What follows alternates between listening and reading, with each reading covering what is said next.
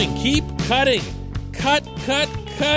Whack this roster down. And when you're done doing that, Ben Cherington, for heaven's sake, raise the bar for 2022. Good morning to you. Good Tuesday morning. I'm Dejan Kovacevic of DK Pittsburgh Sports. This is Daily Shot of Pirates. It comes your way bright and early every weekday if you're into football and or hockey. I also offer up daily shots of Steelers and Penguins, where you found this over the weekend, and not at all worthy of headlines anywhere. The Pirates made several cuts to their 40-man roster, putting a bunch of guys on waivers, not surprisingly getting most of them through waivers, activating others, and setting themselves up to cut even more guys by November 19th when they have to have the roster set for the Rule 5 draft. And all I could think when I saw some of these names that were cut, this long list, was, wow, good. And then after that, keep going, you know? Here, I don't want to be mean here, okay? These guys made it to the majors, fulfilled their dreams by getting there, blah, blah, blah, and everything else here. But the idea of having a major league franchise is to try to win a World Series. And you're not going to do that with ... Chase DeYoung, Aniel De Los Santos, Kyle Keller, one of the worst relievers the Pirates have had in more than a decade. Connor Overton, Shea Spitzbarth, who's a great story. And again, that's why I'm not being mean about any of this. Chasen Shreve, who did okay as a lefty, but he cleared. Wilmer Difo, who I actually wouldn't mind having back, but they knew they could get him through, and they did, meaning through waivers. And they activated some guys who'd finished the 2021 season with injury statuses. That was Steven Brault, who will be back, Dylan Peters, Blake Cederland, the flamethrower who had the Tommy John, Jose Soriano, but then Soriano was dumped off the roster about a day later. Dwayne Underwood, who, no. I'm sorry, no. Okay, nice dude. Really durable, takes the ball, gets you multiple innings, can't get people out. Okay? This is a problem when you are a pitcher. And Bryce Wilson was the other one who was activated. It's not going to be hard taking this even further. Because when you get to that November 19 deadline for the Rule 5 draft, meaning to set your rosters, you've got to add prospects who have reached a certain level of minor league experience. And among them are Canaan Smith-Njigba, Cal Mitchell, Mason Martin, the moonshot home run guy in Altoona, Tanaj Thomas, a pitcher they really, really like. There are a handful of these guys who have to be added. If you're grooming prospects, well, actually, first of all, if you're acquiring, paying a price to get prospects, and then you're investing time in developing them, and you're making them better and everything else here, the last thing you want to do is lose them at Rule 5. And that's something that even during the regular season, we were talking about here on this show. We were going back and forth as to, well, you want to do this, but you got to make sure that you can't overload with the prospect count at a certain experience level, or you're just wasting them. You're getting them for nothing. So keep going. Keep going. I can't say this enough. I really don't want to be mean, especially to some really nice people and everything else here, but this job is about being critical, both in the positive and negative sense, of the team that you cover, of the subject matter. And an example that I'll give you is Chad Kuhl. Chad Kuhl, nicest human alive. There's not a person who's ever encountered Cool who wouldn't tell you that. And worked his rear end off to come back from Tommy John. And was able to throw with similar velocity, maybe even occasionally a better bite to his off-speed stuff. But he can't put the ball where he wants to consistently enough. Certainly not to start. So at the end of the season, you saw the Pirates move him to the pen, thinking maybe that would help. And I suspected at the time that this was a last gasp thing with Chad. Like they wanted to give him one last chance. You can't be doing arbitration with him and paying him $3 million.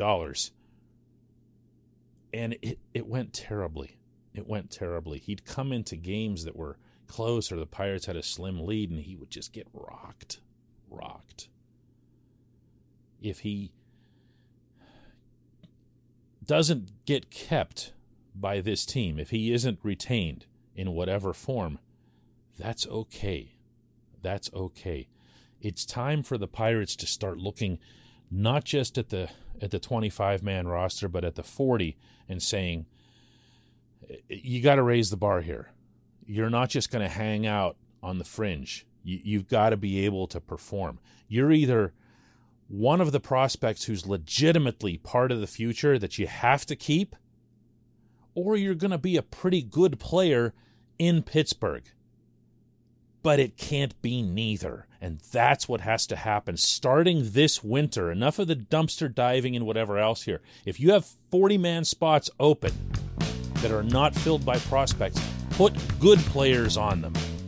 Put good players on them. I keep saying this again and again and again. At some point, the honeymoon has to be over in this regard. When we come back, just one question.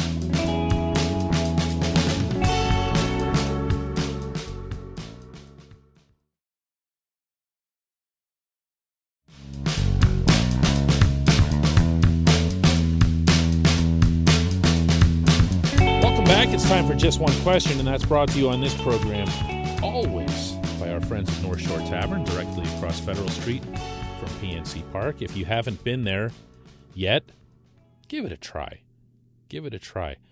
It is open year-round. It's not tied in any way, shape, or form to whether or not there's baseball going on.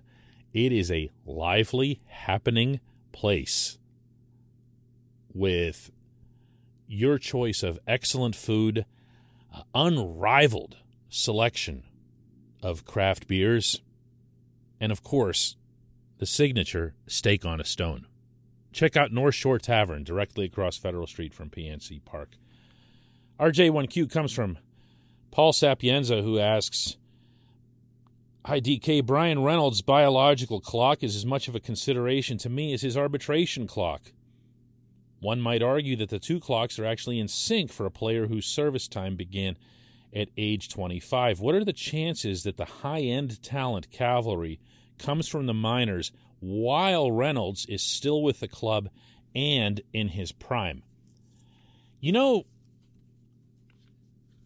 there was a conversation that I had with one of the front office types from the Pirates. This was out in San Francisco. It was during batting practice out on the field. And this similar thing came up when we talked. And I say similar because I didn't limit it to Reynolds. I included Ke'Bryan Hayes. Now, Reynolds is a little bit ahead, obviously, with, you're calling it an arbitration clock, but it's really a service time clock. You have 6 years that you stay with one team. You're under their control from the time you arrive in the majors. Reynolds is entering, for anybody who doesn't know, a 4-year period in which his rights belong to the Pirates. So he's going to be here till he's 30. Obviously, barring trade. Hayes is going to be here for a year on top of that. So you have, if you average them out 4.5 years, you have time to bring along these prospects that we're talking about, if you can assume that they could safely arrive on a somewhat accelerated schedule. When I say safely, I'm referring to you don't want to rush prospects. You don't want to mess them up. You don't want to get them to the majors and then find out you forgot to address a certain really, really significant shortcoming that gets exposed, because that beats them up. And then they go backward, and no prospect, I don't care who you are, likes going backward. It hurts. It hurts. When you've been to the bigs, you play in a stadium and you're in that big fancy clubhouse and you fly on those charters, you feel like you've regressed in your career, no matter what they tell you. That you made it, but yeah, okay, I'm not good enough. Like, I made it and I was rejected. I was spat out. So you want to make sure that your Nick Gonzalez, your Leover Peguero, your Roansy Contreras, and even your O'Neill Cruz, you want to make sure that when they make it, they're ready to stick. Prospects can fool you. Gregory Polanco was the world's greatest prospect. Got to Pittsburgh, actually debuted, some of you will recall, with a series in Miami against the Marlins, where he was a world beater. He looked like the greatest baseball player any of us had ever seen, okay? Like a baby-faced Dave Parker. Hitting the ball all over. His arm before the shoulder injury was spectacular. He's running with those big, long strides. And okay, Greg had issues. He would have lots of them along the way. Was he rushed? I don't know. But you got to be aware of it. And you got to be careful about it. And that's why my focus here isn't so much on get the prospects here in a hurry as it is, as I mentioned in the opening segment, take those remaining spots on the 40 and do something with them. Get real players. Try to get them, if you can, on shorter-term deals so that you aren't blocking people. But go ahead and get guys who can actually play. Those do exist. There are good players who will sign shorter-term contracts. And if you can achieve that somehow, not only do you make your existing roster in Pittsburgh more competitive, obviously, but you also can build up trade chips the way you did with Tyler Anderson. That stuff comes with value too. So just something to think about there. It's not easy. It's not easy. The baseball's screwy economic system forces teams to be playing all kinds of little games like this when you can't spend to the level of the Dodgers and other teams like that. But that's just, you know, I like the approach in general, Paul. I just want to see progress in 2022. I appreciate the question. I appreciate everybody listening to Daily Shot of Pirates, and let's do it again tomorrow.